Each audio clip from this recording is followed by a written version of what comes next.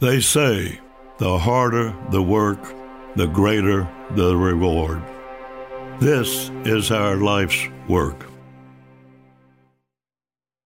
And welcome to another edition of the TDN Writers Room. The TDN Writers Room is brought to you by Keeneland. Returning this November, Keeneland will offer a single session dedicated to racehorses on the final day of the November sale, which is November 17th. And I'm Bill Finley, the host today of the TDN Writers Room. I'm Randy Moss of NBC Sports and the Beyer Speed Figures, shifting now into full-scale Breeders' Cup prep mode, as I'm sure you guys are as well. I'm Zoe Cadman. I work for XBTV and Santa Anita, and really looking forward to working with you guys today. We've got a lot of good stuff coming up. Yeah, it should be a fun show. What we're going to dive right into mainly is the preps from last weekend with so much big action.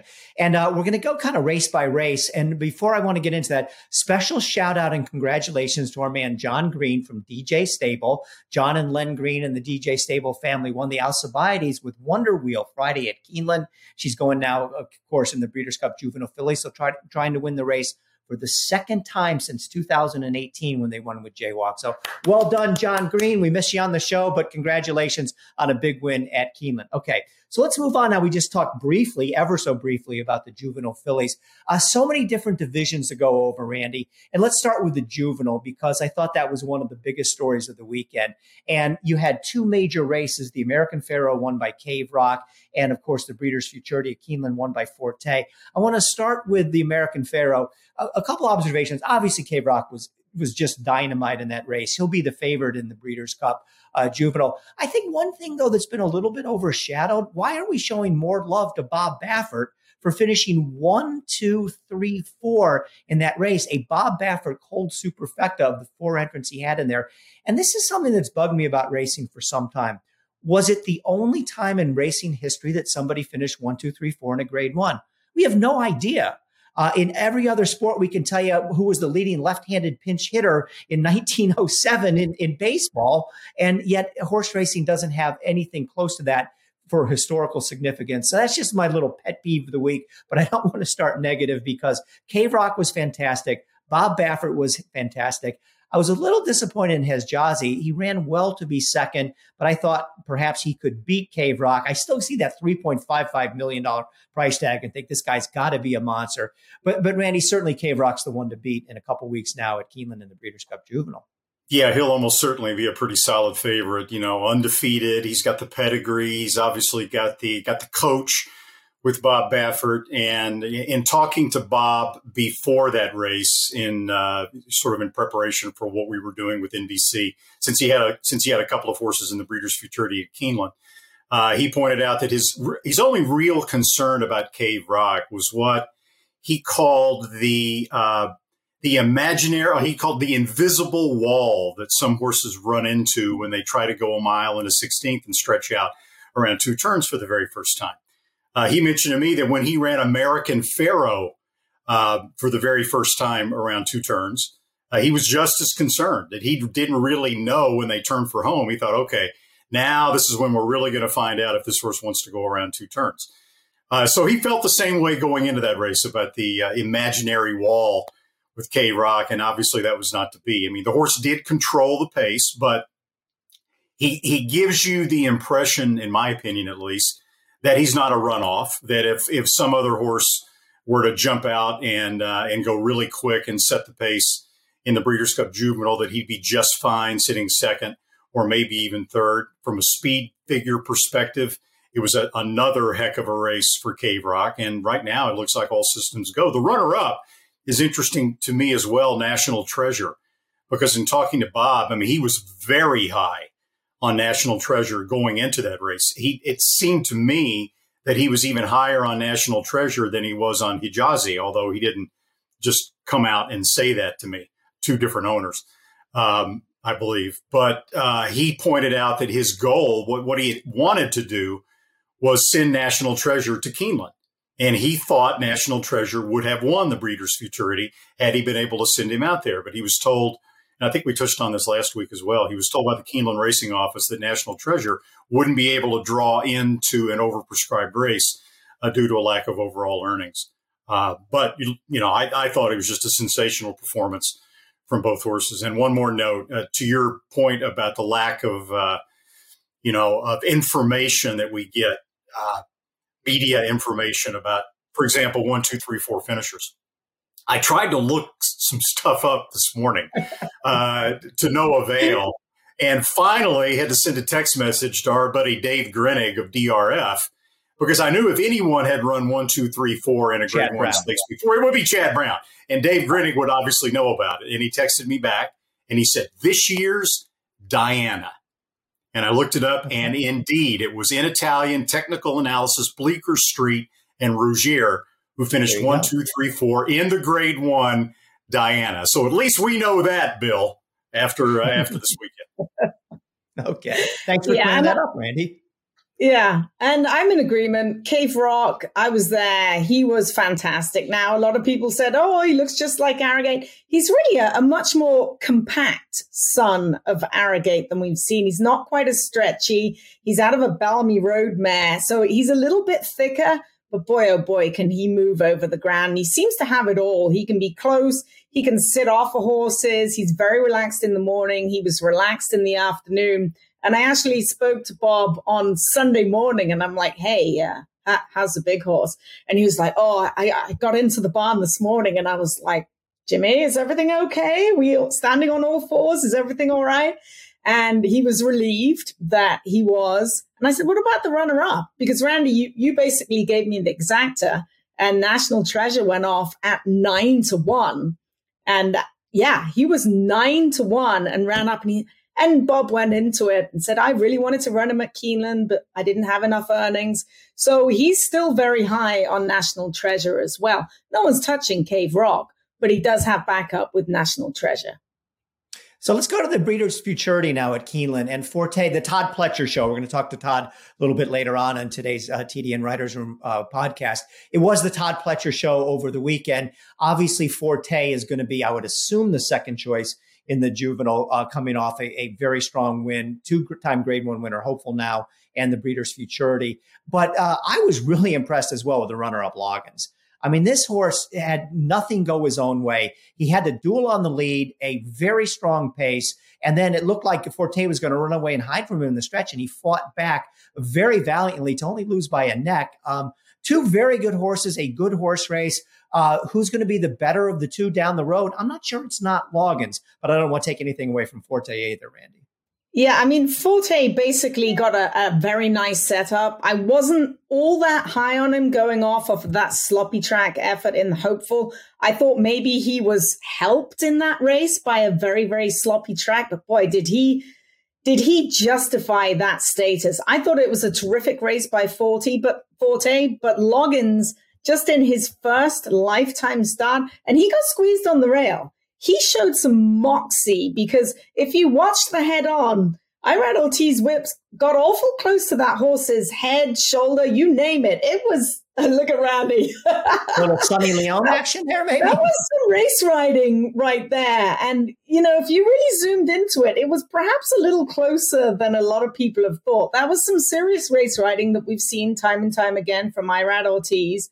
But I thought Loggins was very, very game in defeat. I just hope that wasn't too much of a big race before the bigger dance for Breeders' Cup. What do you think, Randy? That's a great point regarding the stretch run, right? With Florent Geroux obviously claims foul aboard Loggins. For those who didn't get a chance to watch the race live, it was disallowed. We were showing it on NBC, and they put up the head-on replay for us to look at on NBC. The monitor's pretty far away, so we can't really get right up close to it and see. And it certainly looked as if, in my opinion at least, from a positional standpoint, when Forte shifted in a little bit to crowd Loggins, it didn't really get to the point where I believe a disqualification was warranted. Now, this morning, I got a monitor right here, close up, and I go back to that race, and I look at the head-on replay. And Zoe, I'll be damned if I'm not convinced that Irad Ortiz didn't hit Loggins in the chest with a whip at least twice and maybe 3 times. Now, you can't really, I don't think you can disqualify, because The depth perception on the head-on replay makes it impossible to say for sure that he hit the horse in the chest. But, I mean, we all know, we see jockeys that flag horses with the whip next to their eyes to try to get their attention. He had the whip in his left hand. But instead of doing this, obviously, next to Forte's eyes to keep his attention, he's doing this, crossways. And it certainly looked like he hit Loggins in the chest with the whip. And it happens when you're in close contact. Like, I've been a rider and I've been hitting left-handed, and I've actually hit a jockey before and came back and he's like, Zoe, look at my arm. I've got welts all over my arm. I'm like, I'm sorry, but it does happen when you're riding in close quarters. But that was pretty close. This looked intentional because it was definitely at an angle, and it was not your normal up and down stroke with the whip. So there's that. And to me, that just adds to what Bill was saying about the kind of race, the kind of gritty race that Loggins ran. Second lifetime start. Coming back on only 3 weeks rest, which we talk about that a lot as being overrated, and it may be, but Brad Cox typically likes to give his horses more time in between races. The pace was exceptionally fast by Keeneland standards. You very seldom see races, especially for 2-year-olds, at 1 1/16 go 22 and change, 46 and change, and the horses keep running. The horses that were within a couple of lengths of Loggins early in the race, Newgate finished 7 lengths back. The others finished anywhere from 20 to 30 lengths back. They totally caved in after that kind of pace. And yet Loggins was still on the inside fighting all the way to the wire. I agree that right now, I think you would say that Loggins ran the most impressive race of the two, given everything. Although you certainly can't take anything away, as you pointed out, from Forte in victory, because he ran an excellent race himself. Really entertaining race to watch. Irad Ortiz taking an edge, pushing the envelope. Say it ain't so, guys. Come on. Where are you going with this? All right, let's move along now to the horses that are coming into next to the Breeders' Cup Distaff. Once again, as we talked about, the Todd Pletcher show. Nest and the Beldame out at Aqueduct. It was kind of reminds me of Life is Good in the Woodward. She's, 1 to 1,000. She's running against overmatched horses. But what I liked about her race was what I didn't necessarily like about Life is Good's race in the Woodward, which was kind of workmanlike. This was anything but. She just, again, put on a show. Now, how much do you put into that, considering that that's exactly what she was supposed to do? She's supposed to beat those horses as easily as she did. But she's just terrific. I mean, she goes out every time and runs her race. I'm getting ahead of myself. I hope they try to run her against boys next year, because I think she's really worthy up to the task. So then we will see what happens when she meets her stablemate and others, Malathat, the winner of the Spinster Stakes at Keeneland the following day. Todd Pletcher has the first and second favorites for the Breeders' Cup Distaff. Boy, is he loaded.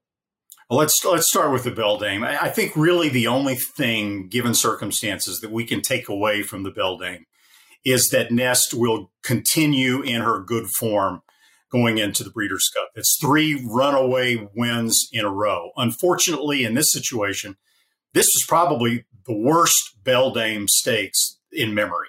It's got to be one of the worst Beldame Stakes of all time. I mean, we're used to seeing, these outstanding, fillies deep fields going in the Beldame. This was Nest at 1 to 9 against Manes and Tails, basically. Not to disparage the competition too severely, because I'd like to own any one of those other horses as well. But, Nest wins by 9 3/4 lengths, and which, as you pointed out, is what she was supposed to do. Okay. She was just basically doing everything on her own until they turned for home. And then she was steered out into the 4 and 5 path and given a couple of shakes of the rein, and off she went. Running time is interesting. You can't put a lot into that either. 1 1/8 and 1:52 and change for a couple of reasons. First of all, the track was slow at Aqueduct. We've seen many times that when the track is that slow at Aqueduct, the 1 1/8 races are even slower. And there was no competition, so there was no one to push Nest coming through the lane. It made it for a tough speed figure race. If you just use the final time alone in Beyer speed figures, you get something like an 87. And we know that Nest winning the Beldame by 9 3/4 deserves a bigger number than that. I think in the end, the decision was made to give her a 101 figure. It's just really an educated guess. But definitely she's going into the Breeders' Cup now, clicking on all cylinders. And I think that's the most important takeaway. She was terrific. I mean, 7 for 10 lifetime. She's done everything that's really ever been asked of her. It begs you to wonder the couple of times she's got beat right now, how that actually happened. But she's been terrific, and we'll hear from Todd Pletcher just a little bit later on how terrific she's been. And it'll be really interesting to put him on the spot and ask him about a matchup between her and Malathaat. Yeah, I don't know if we're going to get him to pick which horse is better, at least publicly. No. Another thing about Malathaat, she's the best horse that never looks that good winning. And she has to be hard ridden by John Velasquez. It's maybe not so much so in the Spencer. In some other races, she's under a drive at the 3/8, and you think she's not going anywhere. And then in the when she put away the horses in the Spencer, I thought she loafed in the stretch. It looked like she was just sort of pulling herself up in there. I didn't like the way she necessarily finished, but again, she does that every single time, and she not always wins, but always runs a big race. The other observation from the Spencer is it's kind of sad to see what's become of Letruska. Let's not forget how great she was last year. I mean, we were talking about her being possibly horse of the year. She's simply not the same horse this year at all. She was fourth, beaten 16 3/4 lengths. I called Fausto Gutierrez this morning. He says he's going to give her a battery of tests and see if they can go over with a fine-tooth comb and find anything wrong with her. He did not rule out running her in the distaff, which I was surprised. I can't see going into the distaff off a race like that. So, Malathaat, any other observations from our crew on the Spencer? Is Letruska, is she 5 or 6? She's 6. 5, isn't she? She's 6.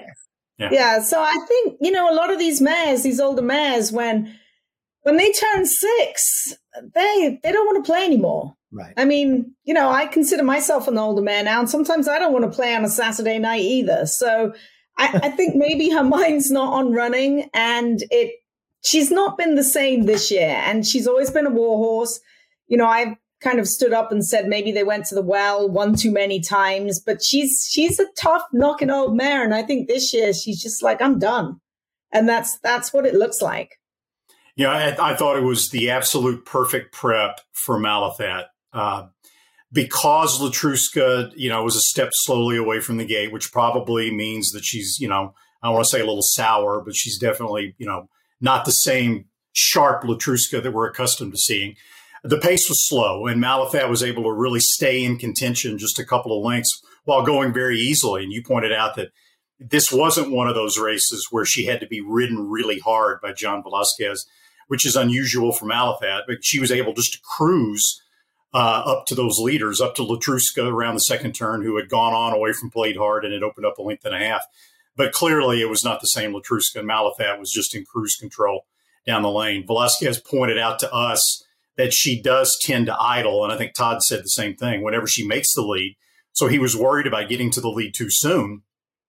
But there was really no other alternative because Letruska basically stopped in front of him, and there he is. There he is on a 2-length lead at the 3/16 pole.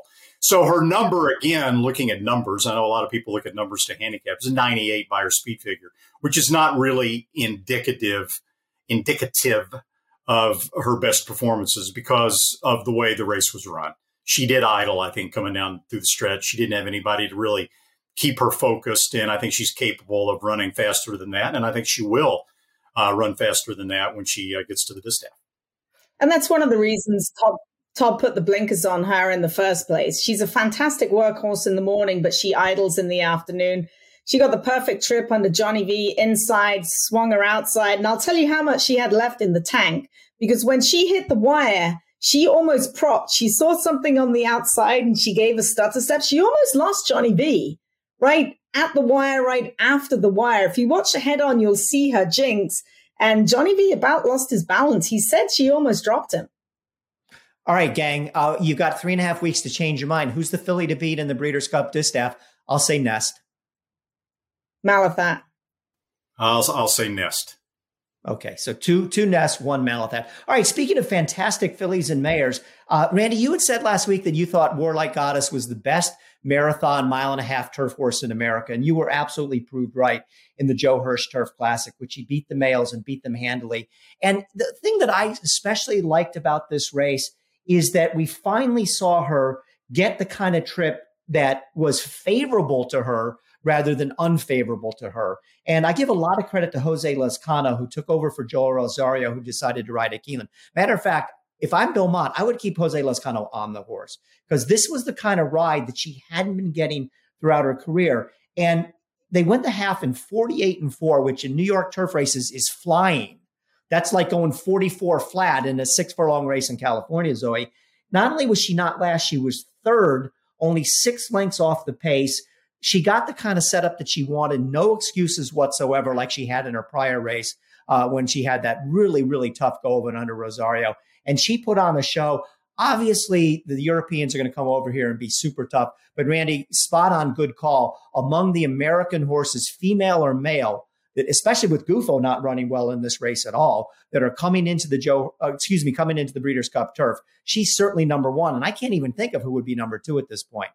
Yeah, the first thing I noticed in the race, and I don't know if it was because of Lezcano or maybe because Warlike Goddess is just, getting more mature or whatever, but she was definitely more into the race early on. Before they even hit that first turn, she was only like about 4 lengths back. And I was like, wow.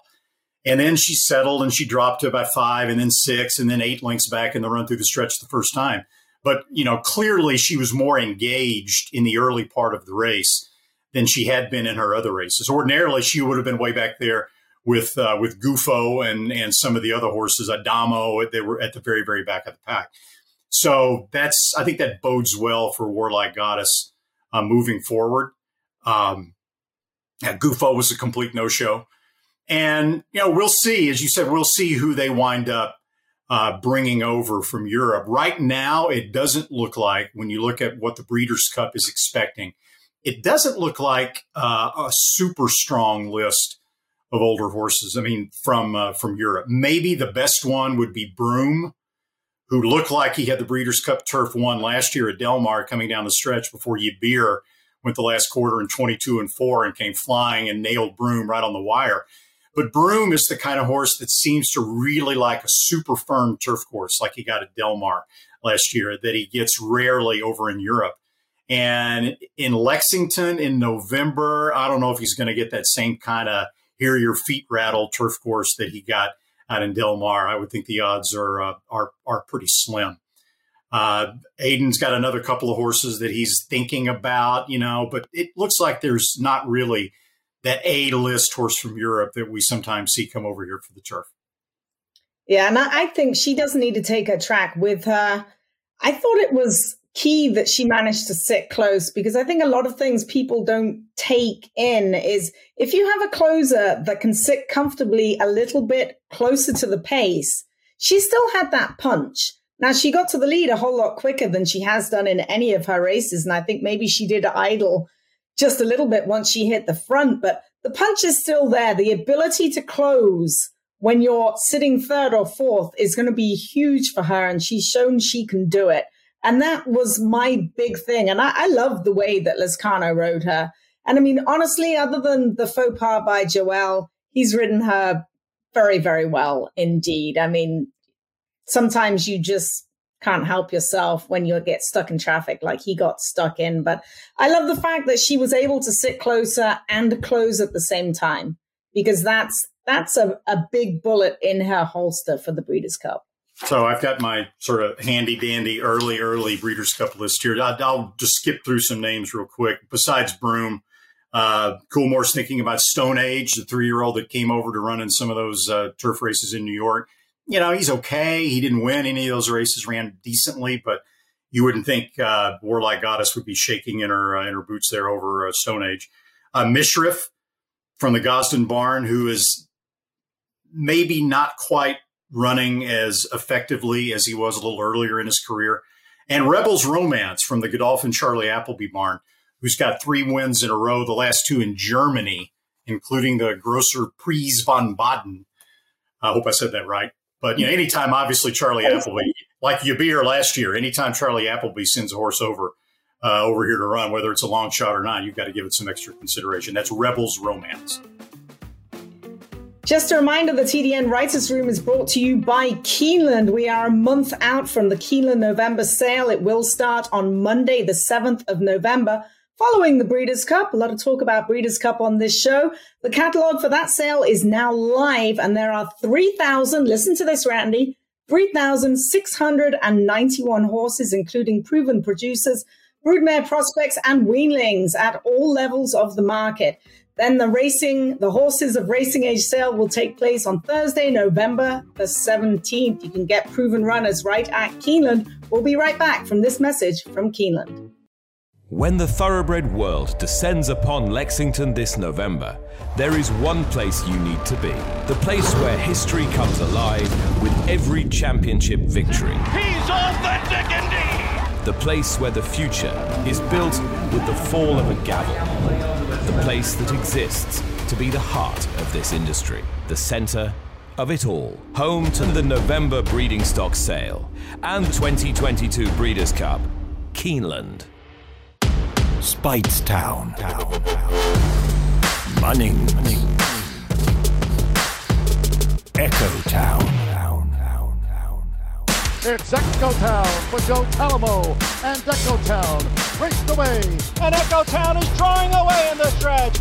Echo Town wins the Alan Jerkin Stakes. A sire line so prolific, it repeats itself. Echo Town. The TDN Writers Room is brought to you by Coolmore. Just a reminder, Mendelssohn got his first graded stakes winner on Friday at Keeneland with Delight in the Grade 2 Jessamine, winning by more than 5 lengths, making it 2 in a row for the $400,000 OBS graduate. Coolmore also stands Justify. Had an exacta on Sunday right here at the Great Race Place, Santa Anita, with Arabian Lion, who earned a 92 by a speed figure and was named a TDN Rising Star, as well as the Justify sired second place finisher, Elwood Blues. Justify is now the sire of 18 winners this year. Pretty good, don't you think, Randy? Wouldn't you like to have a Justify in your barn? Yes. I'd have 10 of them if I could. How yes. I'd have one. All right. So let's pick back up with reviewing last weekend's races. And let's go now to the division that's going to head now to the Breeders' Cup Mile, the Coolmore Mile. We said going in, I thought this was the most competitive race of the weekend. Just a terrific field, loaded stack. I didn't really see Annapolis because I'm a guy, I like to see a 3-year-old do it against older horses this time of year before I'm ready to throw them into the deep end of the pool. But, Todd Pletcher had the Midas touch over the weekend. Ivar ran okay to be second. Annapolis gets the win by a length and a half. Randy, can he possibly upset Modern Games in the Breeders' Cup Mile? We're all big Modern Games fans. Yeah, if Modern Games comes over and runs the same sort of race that he ran in the Woodbine Mile, I think everybody else is running for second money. And typically, Charlie Appleby horses come over here and they run their race when they come to the States. William Buick is great at riding those horses over here. So Modern Games is definitely, I think, still the horse to beat. Maybe Todd will tell us in a little while what he told me before this particular race, and that is that when he looked at the Coolmore Turf Mile, he saw what you pointed out. He saw he saw a very deep field and what were very good horses, but in his words, no world beaters, no Modern Games type horses, no one, no Wise Dans or Teppins or anybody in there of that caliber to be afraid of. So that's why he gave Annapolis, the 3-year-old, a chance against the older horses. And he got the trip. He got a beautiful trip, the quintessential turf trip, tucked right down on the inside. The pace was fairly fast, but not as quick as some of us had expected, since Classic Causeway didn't really materialize along the inside as being the horse that would run out there and force some super, super fast fractions. So Annapolis just set the trip, and then was tipped out at the top of the stretch and kicked very nicely, showed a nice turn of foot. You look at his form in hindsight now. He's lost twice. One of those races was at Penn National on what Pletcher, I think, correctly terms as a bottomless turf course. That day, the turf course was as soft doing figures as I have ever seen a turf course in America, in which they still ran on, and they didn't take the races off the turf.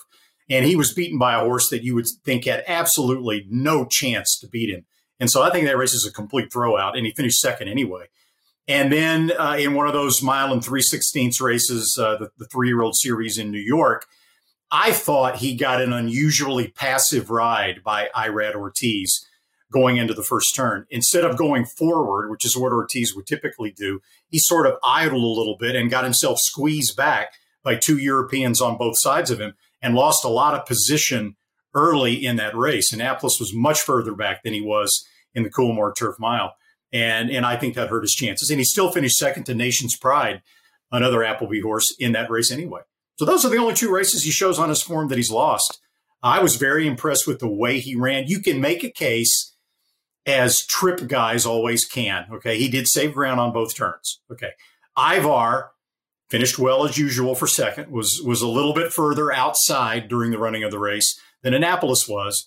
So the Sheets guys and all that are probably going to give Ivar as good or maybe even a better figure than Annapolis got. And the same with Casa Creed, who finished 4th, I believe, maybe 5th. I think he finished 4th.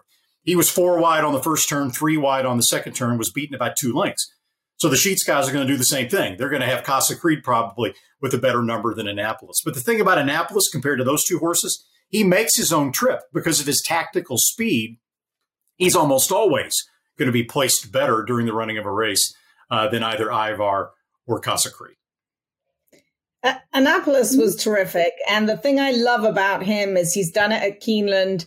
Yes, he got beaten on bottomless turf. Now, I've ridden at Penn National on that turf course.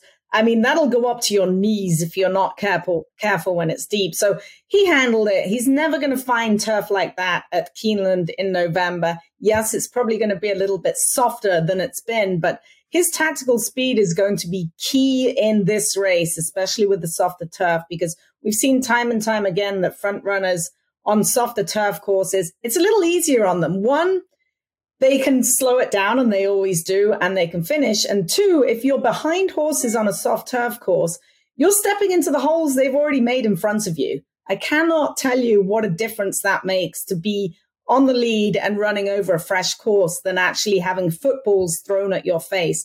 So that is key. And I'm in agreement with Randy with Modern Games. Now, Modern Games has been declared, according to Charlie Appleby this morning, for Champions Day, which is this weekend at Ascot. But they are going to watch the weather because they are expecting some rain over there in England. And we'll have to wait and see whether he does indeed run or not. Because if he doesn't run, he'll be headed over here.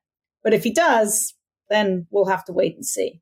Other than Modern Games, Ralph Beckett has a horse called Kinross, who's running pretty well over there. Not Modern Games well, but they're seriously considering making the trip. You'll get Order of Australia back again, according to the boys at Coolmore. But he doesn't seem to be quite the same horse since his leg injury and his subsequent surgery, although he ran pretty well with a good trip to finish 3rd at Coolmore. And then don't leave out Smooth Like Straight. He'll be back in the Breeders' Cup Mile if all goes well. He had a cut on his knee that swelled up at Keeneland the night before the morning of the Coolmore Turf Mile. So he had to be scratched. Looking at the Breeders' Cup Mile field, a race in which he finished 2nd last year behind Space Blues, a good 2nd. He controlled the pace last year, and it looks like on paper there's not a ton of early speed expected for the mile this year. So he may be in a similar situation again if all goes well between now and then. Filly and Mayer Turf Division over the weekend. No surprise, of course, dominated by Chad Pletcher. 2 preps for the Breeders' Cup Filly and Mayer Turf up in Canada. The EP Taylor won by Rogier. I'm glad we don't have Betfair in this country because I would have bet as much money as I could get my hands on for Rogier to lose that race. She had been so dull since her U.S. debut, what was back in, I don't even remember the race, but she's run 3 straight, just really dull races. She beat Mora, who ran well, would have been disqualified if she won the race because she was taken down from 2nd for bothering a Chad Brown horse deep in the stretch. Then the First Lady Stakes at Keeneland. Chad Brown won for the 5th straight year, 1-2 within Italian first, Regal Glory second. One thing about the First Lady, though, it seems to me, it wasn't, even though it's the Filly and Mayer Grass division, it was a mile race getting horses ready for a mile and 3/16, which is a little bit unusual. So they're going to have to extend out in the distance quite a bit. I'd even wonder if maybe Chad Brown might take one of those fillies and maybe look at the Breeders' Cup Mile because, you know, he's so loaded for the Breeders' Cup Filly and Mayer Turf. They do want to spread the wealth around. But Randy, what'd you make of those performances from the fillies and mares headed to the grass? Well, that's exactly what Chad's thinking about. The plan right now is to run in Italian in the filly and mare turf, thinking that she can get a clear lead and that 1 mile and 3/16 should be within her wheelhouse. And looking at the way she ran this past weekend, I don't blame him at all. I think she would have to be considered a contender to carry her speed. And Regal Glory, he's going to run back against the boys again in the Breeders' Cup Mile. So he's thinking the same thing. And as usual, Zoe, Chad is loaded. Absolutely. I'm still thinking about Bill's comment about Chad Pletcher. Yeah, that's what that would be. I mean, he'd be unbeatable. I'm like Chad Pletcher. Oh my God, who is this trainer? He's going to be champion dirt and champion tough. But I wasn't going to say anything. I was going to let that slide, Bill. But I'm glad you did, because a little levity never hurts. I think the biggest Todd story. Brown? The biggest story we can take away from the EP Taylor is Rougère and getting the win. But then you have Moira, first time on the grass. The TDN wrote a great column on Donato Lani, who's still absolutely furious with Rafael Hernandez, who took her inside, took her outside, cut off someone else, and basically got her DQ'd from 2nd to 8th. So I think perhaps Rougère's triumph overshadowed by Mora, who, of course, was the Queen's Plate winner.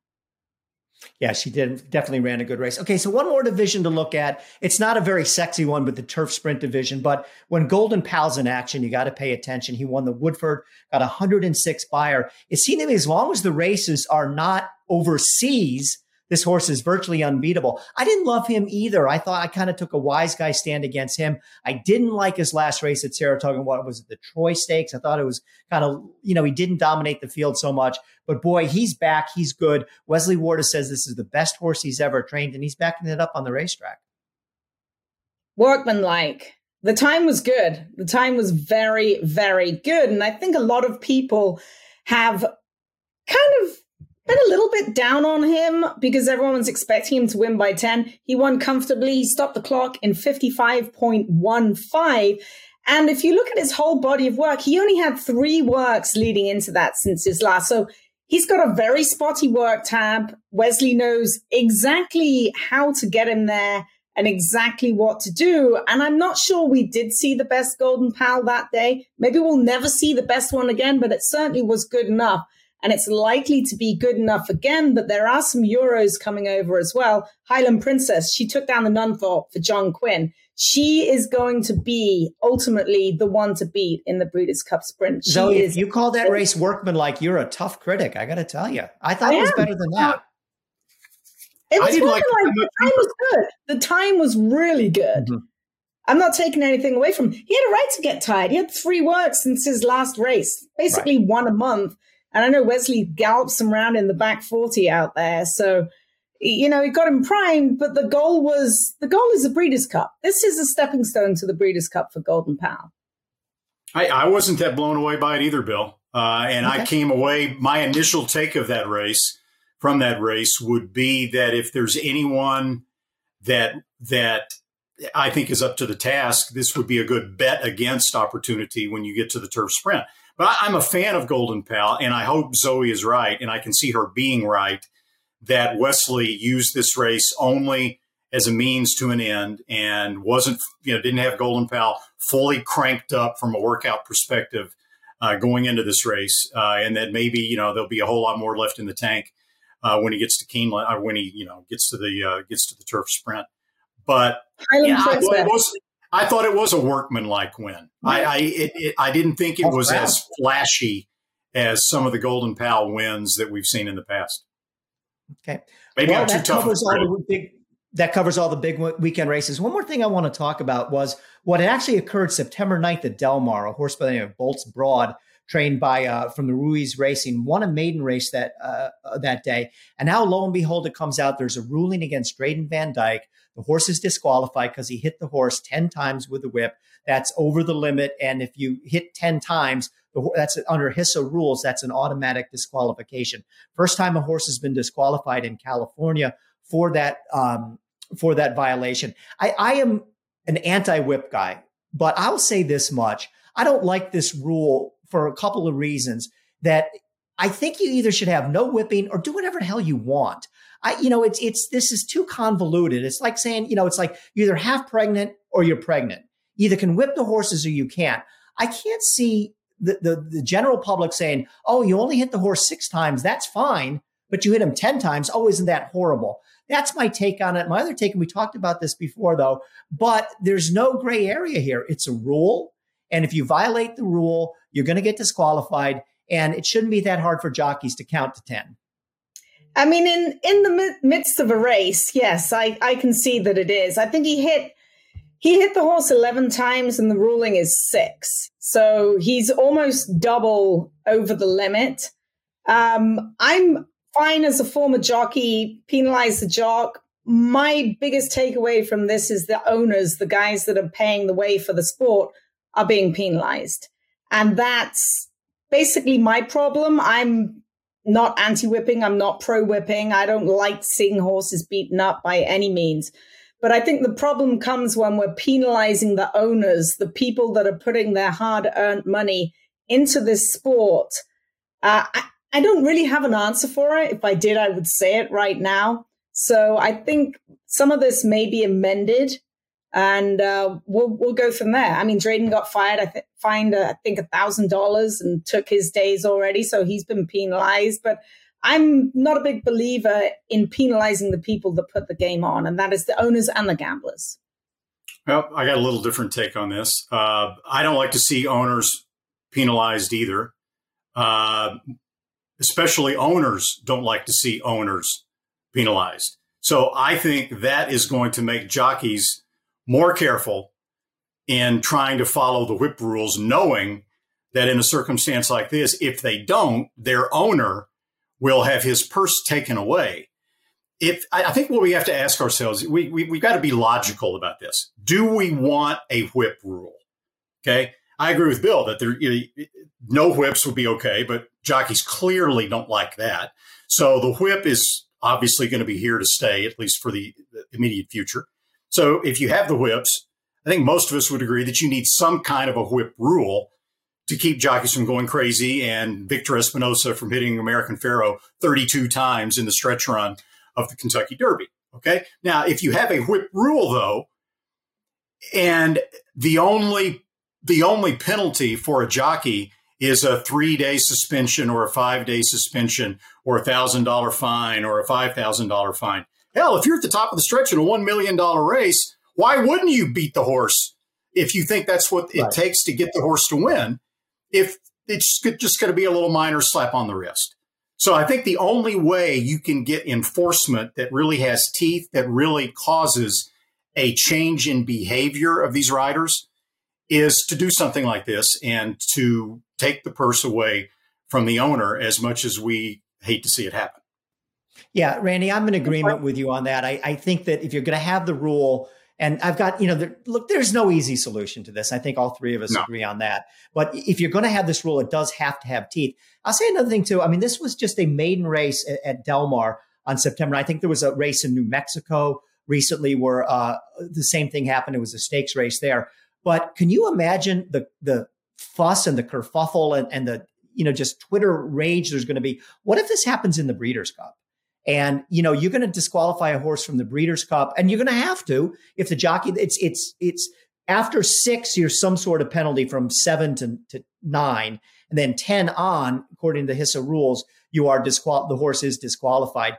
And, I would imagine, Zoe, correct me if I'm wrong. I mean, in the heat of the moment in the Breeders' Cup, I mean, maybe jockeys would be even more inclined. Hey, I'm riding for $6 million here. And, all they can focus on is doing their very best to get the horse to win. But, I think this has the potential to blow up if it happens in a race like that, or in a Triple Crown race, or even anything at the Grade 1 level, to be we think it's a controversy now. Can you just imagine this happens in the Breeders' Cup Classic with, Flavien Prat? I can't imagine there's going to be a situation where he's going to have to hit Flightline 10 times. But just imagine if something like that happens in one of these races. Oh my God, is the going to hit the fan?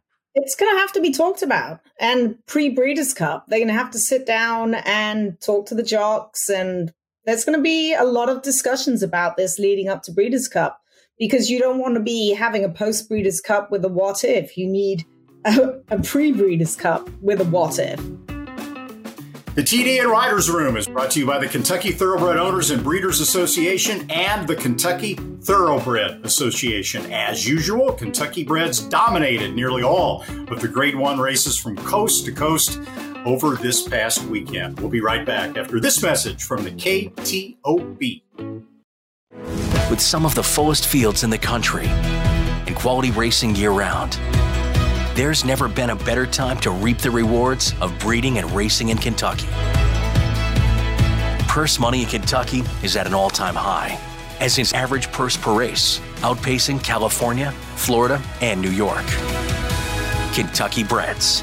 Breed them, raise them, race them. We all win. Connect, the next in line to carry on Lane's End's tried and true stallion tradition. A Grade 1 winning millionaire son of Curlin, physically impressive and dominant on the track. Winner of the Grade 1 Cigar Mile and the Grade 2 Pennsylvania Derby, where he defeated Gunrunner, Nyquist, and Exaggerator. With multiple six-figure yearlings in his first crop, up to $360,000. Connect, a proven winner on the track, a proven stallion in the making. The Lane's End Stallion of the Week is Connect, a Grade 1 winning son of Red Hot sire Curlin. Previously the sire of horses like Rattle and Roll and Hidden Connection. Connect was recently represented by Camino de Santiago, who finished third in the Fitz-Dixon Memorial Juvenile at Presque Isle Downs last weekend, as well as Battle Strike, who ran third in the Cup and Saucer at Woodbine for Canadian foaled 2-year-olds over the weekend. Connect stands for a fee of $25,000 at Lane's End.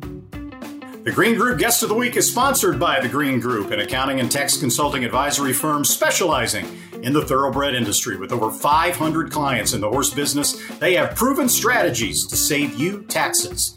Learn more about how they can help you at www.greenco.com. We're pleased to welcome the Green Group Guest of the Week now, Todd Pletcher, coming off a fantastic weekend. The Beldame, the Spinster, the Breeders' Futurity with Forte, the Annapolis win in the Coolmore Turf Mile. Todd, lining up what you have for the Breeders' Cup now, the horses I mentioned, you also have, of course, Life is Good, Chocolate Gelato, Major Dude. I'm sure I'm leaving out 3 or 4 others that deserve mention. Is this the best Breeders' Cup lineup you've ever had? Well, at this point, it certainly seems like it could be. You know, what you always worry about, it's a difficult balancing act for some of these to decide how much time you want from their final prep to the big event. And so that's why we kind of wrestled with the decision whether or not to run Nest in the Beldame and have her final prep, you know, only 27 days out. Hopefully we got what we wanted, which was a good race without overdoing it and leaving something in the tank. But yeah, I mean, it's, you know, we couldn't be more pleased with the group we have at the moment. Todd, if the Breeders' Cup were being run this weekend, take us through your who your starters would be. Well, for the juvenile turf, we have Major Dude. For the juvenile fillies, we have Chocolate Gelato. For the distaff, we have Nest and Malathaat. For the classic, we have Life is Good and Happy Saver. For the turf mile, Annapolis. For the juvenile colts, Forte. And we haven't ruled out the idea of running Lost Ark. I think he, you know, if you go back and look at the Breeders' Futurity, he had a very, very difficult trip. And I'm proud of him for continuing to run on late, because I think a lot of horses would have thrown in the towel with the trip that he got. So, you know, that's kind of what we're looking at right now at the moment. Todd, who's been your biggest surprise? Because a lot of people may have been surprised to see the son of Bolt Doro in the Pilgrim, Major Dude. Was that a surprise when you first put him on the turf course at Belmont in the mornings, how well he handled it? It did surprise us a little bit, but, you know, he kind of fit the profile of a horse that maybe wasn't on the right surface. I mean, he looks like a dirt horse. He trained like a dirt horse, and he wasn't quite polishing off his races the way we expected. So when we gave him a breeze on the turf, you know, he said, wow, it looks like he likes it. And so that's why we decided to give it a try. Of course, on the day of the Pilgrim, the turf course was pretty soft. We were concerned about that, but, you know, he seemed to handle it really well. Todd, let's go back to the Classic, and we'll start with that. You said happy saver, and of course, Life is Good. The good news about Life is Good, Woodward, was he did what he was supposed to do. He went out there, he won the race. It was reasonably comfortable in the last 100 yards or so, but the wow factor seemed to be missing a little bit. The buyer number was a 97. I guess maybe we've all been spoiled by this horse because we're used to him going out and putting in electric performance. Enough of what I thought about the race. What did you think about it? Well, it was the only two-turn race of the day. It was run on a sloppy track that was changing throughout the day. I'm not, honestly, I don't really know if the buyer figure is correct or not. I think if you look at Thorograph or Ragozin, he ran much faster than that.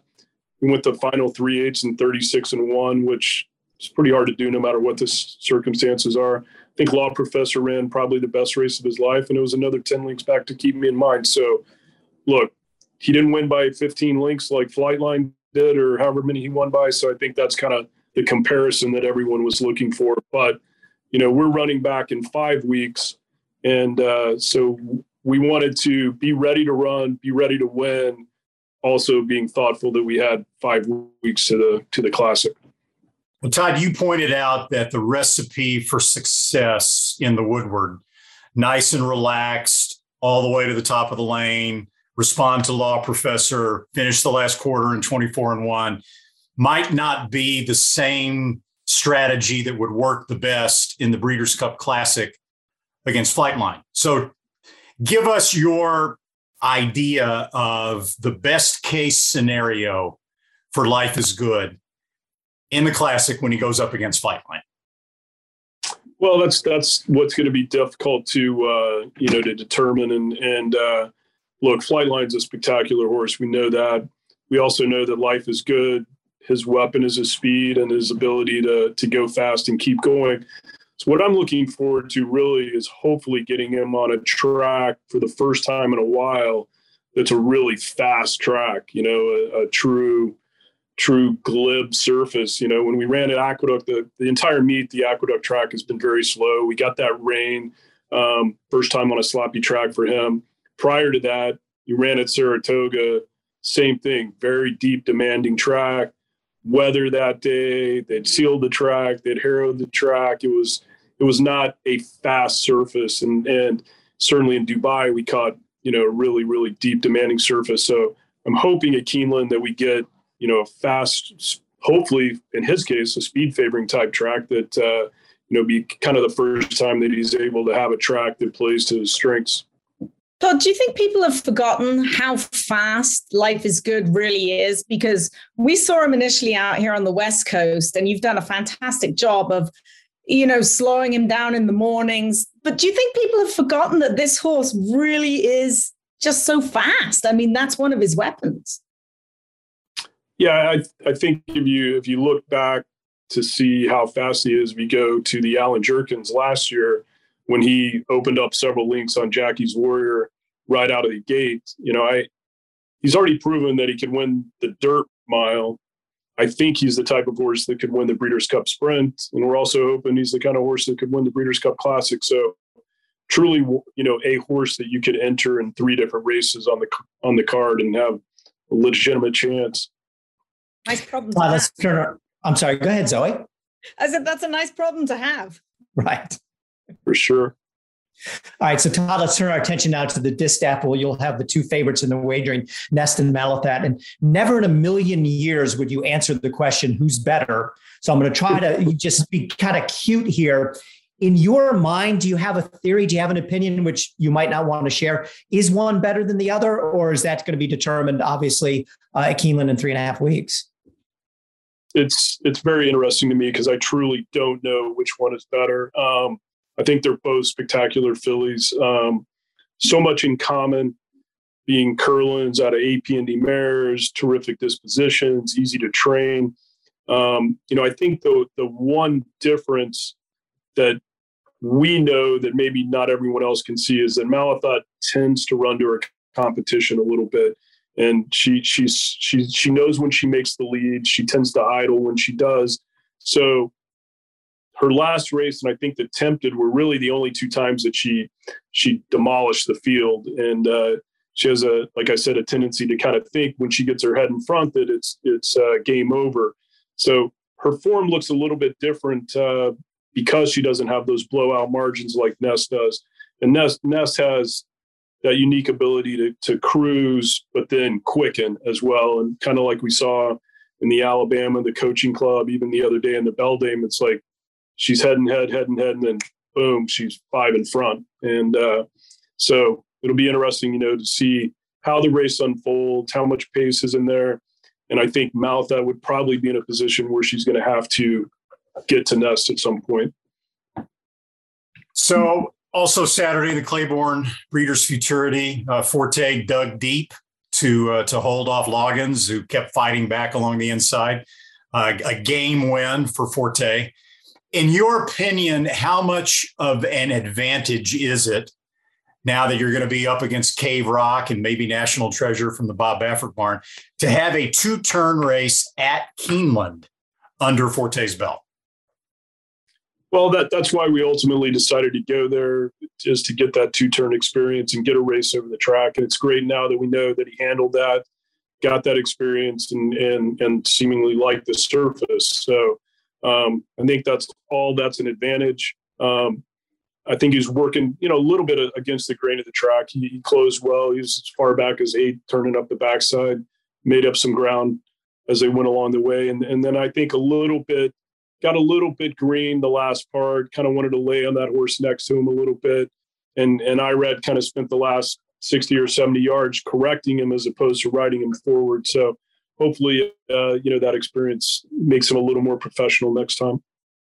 What were the thoughts going through your head when they hung up the inquiry objection? I mean, it was very close. They were going backwards and forwards down the lane. I thought the horse on the inside, Loggins, was very, very game in defeat. But what were your thoughts when they hung it up initially? Were there any concerns? Look, anytime you have an inquiry, there's plenty of concerns. And, especially at Keeneland. Yeah, well, I'd seen the race the day before that I didn't think they'd take the winner down, and they did. So, you don't know. I truly believe they made the right call, and I'd say that even if they took us down or what. But I think they came together. Neither rider, or certainly the inside horse, never had to stop riding, never lost momentum. I don't think it affected the outcome of the race. Todd, I can't believe I'm saying this because it's a Todd Pletcher horse that's won 2 straight Grade 1 races, but he was surprisingly not the favorite to me in the Breeders' Futurity. The betting public jumped all over Loggins. Now, when you get to when you get back to Keeneland yourself, with the horse that is staying there, all the talk is going to be about Cave Rock. Is this horse flying under the radar a little bit? I think he could be. I mean, I've seen that Cave Rock will likely be the biggest favorite on the card, and rightfully so. I mean, he's demolished everything that he's run against, and it's been ultra impressive. So I'm hoping there's an honest pace, maybe somebody to entertain him if they're fast enough to do that. And Forte is a horse that we've liked a lot from the very beginning. He's always trained like a really good colt, and so yeah, he's flying under the radar a little bit, but I think at the end of the day, he jumped up and did really well. Wouldn't surprise anyone. So other than the distaff, this is like a common theme. I mean, Life is Good is a super good horse, but everybody's talking about Flightline. Forte is obviously a nice horse. Everybody's talking about Bob Baffert's Cave Rock. Annapolis, a really nice horse, as we saw in the Coolmore Turf Mile, and yet Modern Games is going to be the heavy favorite probably in that race if it all winds up going well between now and then. What were your thoughts on Annapolis's win, and what characteristics does he have that you think will help him against Modern Games? Well, what I liked about it is he put himself in a really good spot early on. The fractions were solid, but he was attending the pace. He was in a good spot. He was able to accelerate when he found that seam. So, he kind of did everything that you would hope one would do to be successful in a race like that. Like you said, now we're going to have to meet a horse like Modern Games, who was ultra impressive at Woodbine and, won last year in the juveniles. So we know that the competition is going to be deep, but, for first time against older horses and getting a race over the track, and we couldn't have asked him to do anything more than he did. Todd, is it now that you take a little bit of a breath leading up? Because we've had all the win and you're ins. Last weekend, you had 10 horses running. You won 5 of them, 3 grade ones. Is it time to take a breath, or now are you just tightening the screws? I mean, it seems like you're everywhere. You're either on a plane flying backwards and forwards. Like, what do you do? Do you breathe now, or do you hold your breath until the Breeders' Cup? In this business, you hold your breath 24/7, regardless of what time of year it is. But no, I mean, look, we're really pleased with the way the horses ran, the way they came out of it. Now, next 3.5 weeks, you're on pins and needles, just hoping everyone stays healthy and trains accordingly. And then you'll be watching the weather like crazy, trying to make sure you get your works in on fast tracks when you, hopefully on the days that you have them scheduled for. So yeah, no, it's certainly no time to breathe. But I will say this: for Life is Good, running in the Classic, and if Flightline runs in there, it's going to be the first time that we've run him that he wasn't a huge favorite. He wasn't expected to win, so I might actually get to enjoy watching the race for a change. You were even in Wake Forest on Saturday for Parents Weekend with Hannah, so maybe you should go to Wake Forest every weekend. Huh? Might not be a bad idea. Todd, among the many horses you have, we've talked about the ones like Malathat and Nest who are going to be expected to do really well. Do you have a sleeper? Who among your horses you think is going to run beyond expectations? Well, I mean, I think Happy Saver's a horse that always shows up, tries hard. Got a rough trip in the race at Churchill. I'm flirting with the idea of trying blinkers on him for the first time, just to kind of renew some enthusiasm. We'll see how he breezes with those.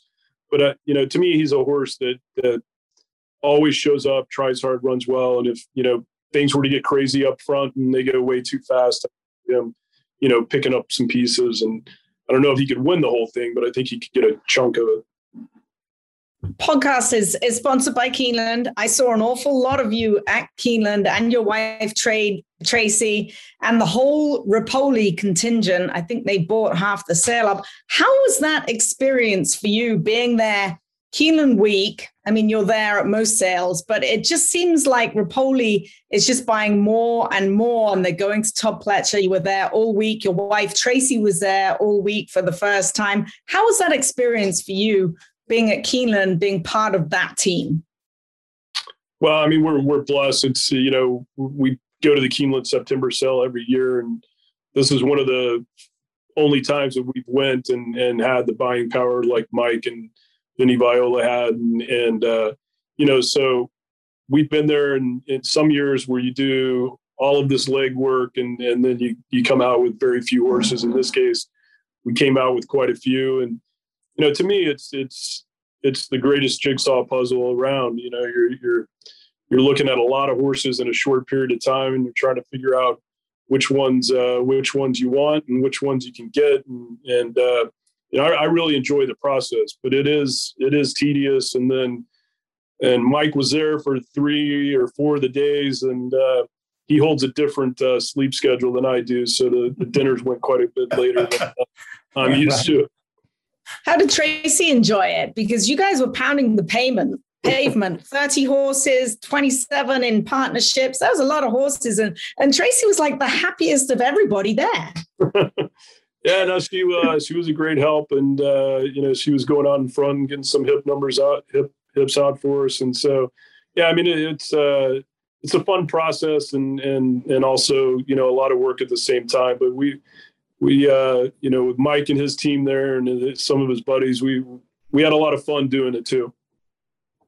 Well, Todd, thanks so much for joining us. Best of luck at the Breeders' Cup. Could be a great 2 days for your stable.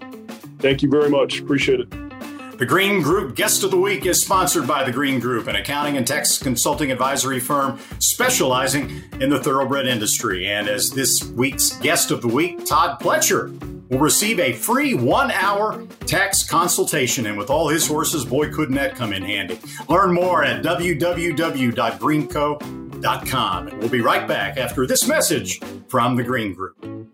Why do the most successful owners, breeders, and horsemen select the Green Group as their tax advisor? We simply save them money and know how to make them more successful. Over the past 40 years, founder Leonard Green has owned and bred some of the best racehorses in the history of the sport. His in-depth, hands-on industry knowledge, combined with cutting-edge tax-saving strategies, has produced positive results for his clientele and has made the Green Group the top-rated accounting and tax firm in the business. For a confidential and complimentary consultation, contact us at 732-634-5100 or visit our website at www.greenco.com. The Green Group, proven strategies to save you taxes.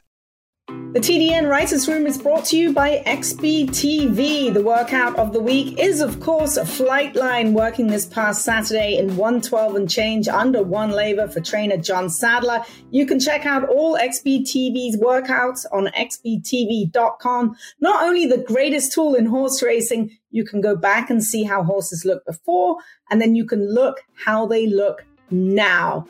xbtv.com is the only place to go. And this is the TDN Writers Room Weekend Preview, brought to you by Three Chimneys. As you might expect, a very quiet weekend after the big Breeders' Cup races were run last weekend. Only a handful of major races, only a couple graded stakes races, only one Grade 1 race on the calendar this weekend, at least when it comes to flat racing. That is the Queen Elizabeth Challenge Cup at Keeneland, and the headliner will be McCulloch, for who else but Chad Brown, going for his 5th win overall in the race that, like most turf races, stakes races, he has just dominated over the years. He also has Gina Romantica in there. McCulloch will be a heavy favorite in that race. Looks like on paper in a 7-horse field, she will be very tough to beat. One of the reasons why she'll be a heavy favorite is Pizza Bianca, who apparently was going to run in this race, or at least that's what was kind of the conventional wisdom coming into the weekend, was not entered, and instead was entered in the Sands Point at Belmont and Aqueduct. Jose Ortiz will ride. Now, she has not run since the Coronation Cup back in June at Royal Ascot, where she finished 8th. But no, let's not forget what kind of filly this is for Bobby Flay and Christophe Clement. As she won the Breeders' Cup Juvenile Fillies last year of course, at Del Mar. Will either one of these fillies come back in the Breeders' Cup Filly and Mayor Turf? Probably not, is generally the 3-year-old fillies that run the 3 weeks out from the Breeders' Cup don't come back in the Breeders' Cup. We don't have a big history of that. But McCulloch at Keeneland, Pizza Bianca at Belmont and Aqueduct among the 3-year-old filly division should be a very interesting week of racing. Expect the two big guns to probably both get in the winner's circle. Back to McCulloch's race, there's a couple other new faces in there, one of which is Paris Peacock. This is an interesting starter. She comes in from Ireland for trainer Jessica Harrington, has won 2 Grade 3s over there, Group 3s over there. I think she'll deserve some respect, as will Bella Bell, who was second last time out in the Grade 1 Del Mar Oaks at Del Mar, of course, trained by Phil D'Amato, who, like Chad Brown, just excels with fillies on the grass. So an interesting weekend of racing from that perspective. There is one other race of some note. It's at Keeneland on Friday. It's called the Sycamore Stakes, Grade 3 for 1.5 miles. And I say that only because, Mirror Mission 7-2, Arklows 4-1. We could get a starter out of the Breeders' Cup Turf from that. But the horse I'm going to be pulling for is Channel Maker, an 8-year-old, right?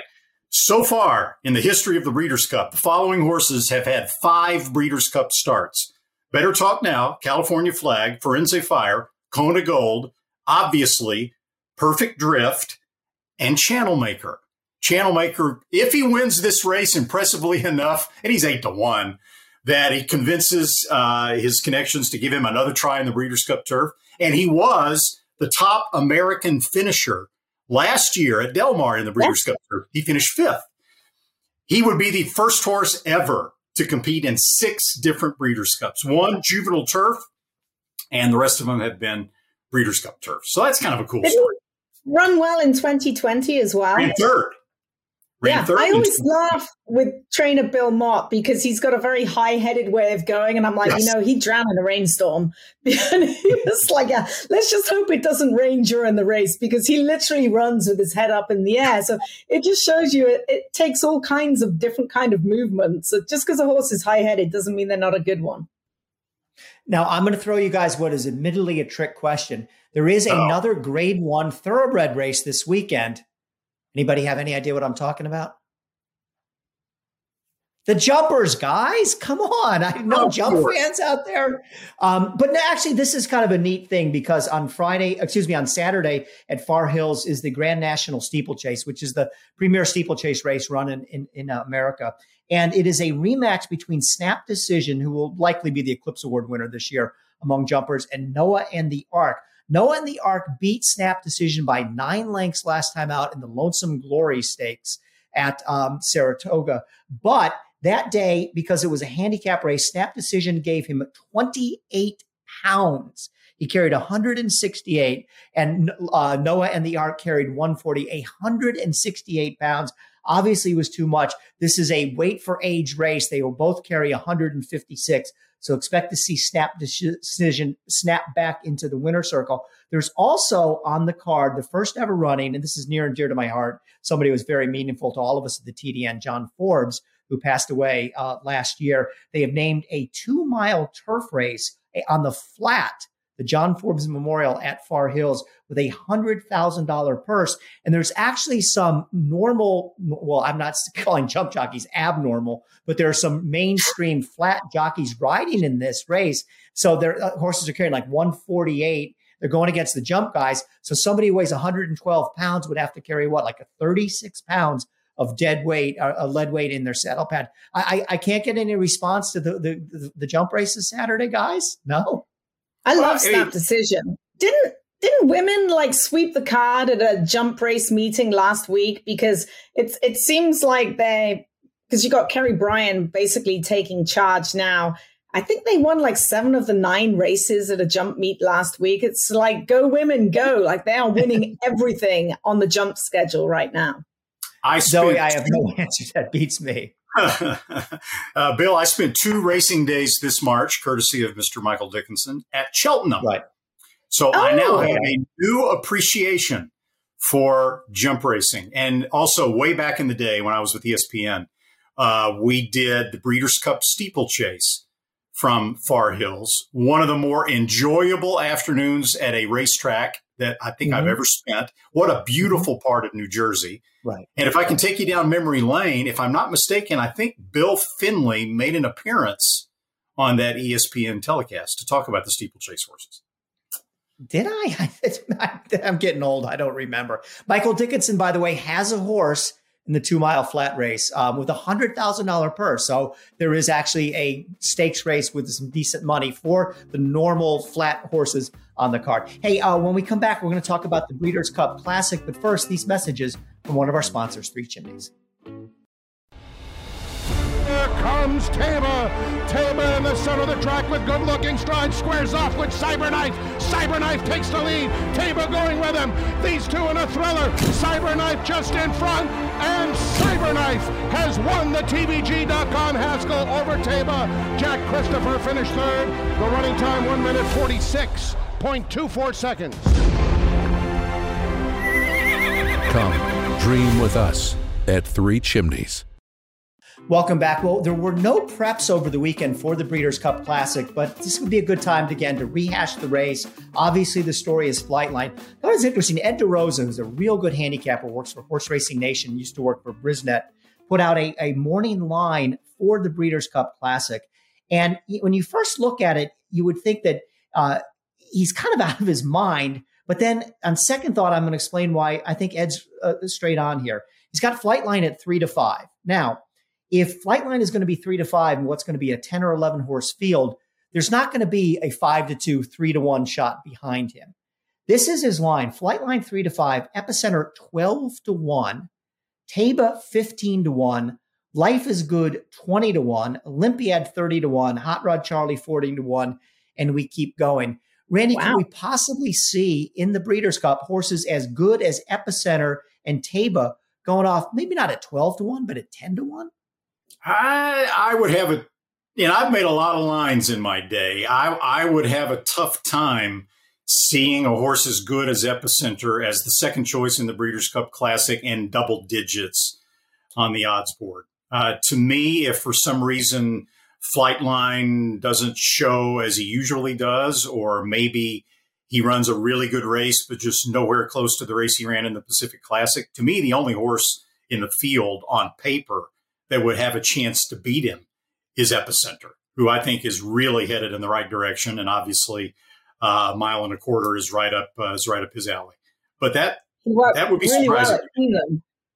He worked really well at Keeneland. I think either yesterday or this morning with Clairiere, who'll go forward in the distaff. So he's coming in. I mean, everyone's under the radar apart from Flightline right now, but Epicenter is good, and he's been stable there, and Steve knows how to get these horses ready to dance the big dance on the big day. He's so good at that. Randy, I think you're selling Taiba a little bit short. I don't think Flightline's going to lose, but from a handicapping standpoint, probably what a lot of us are going to do is try to figure out who's going to run second, maybe second, third, and fourth for the Superfecta. Now, I have immense respect for Epicenter. He very well could be second, but I'm a Taiba fan. I loved his race in the Pennsylvania Derby. As I said, coming into that race and coming out of it, I don't think that I think we're just now seeing the very best of this horse. And, he was behind the 8 ball the way they had to rush him into the Kentucky Derby. And now Baffert, who's done a really good job getting him back, getting him to his best. He ran the best race of his life in the Pennsylvania Derby. And, I think that he can even improve off that race. So I'm a Taiba fan. I mean, if you make me make a pick right now or a betting strategy, it would be a Flightline over Taiba Exacta. But I obviously have a lot of respect for Epicenter.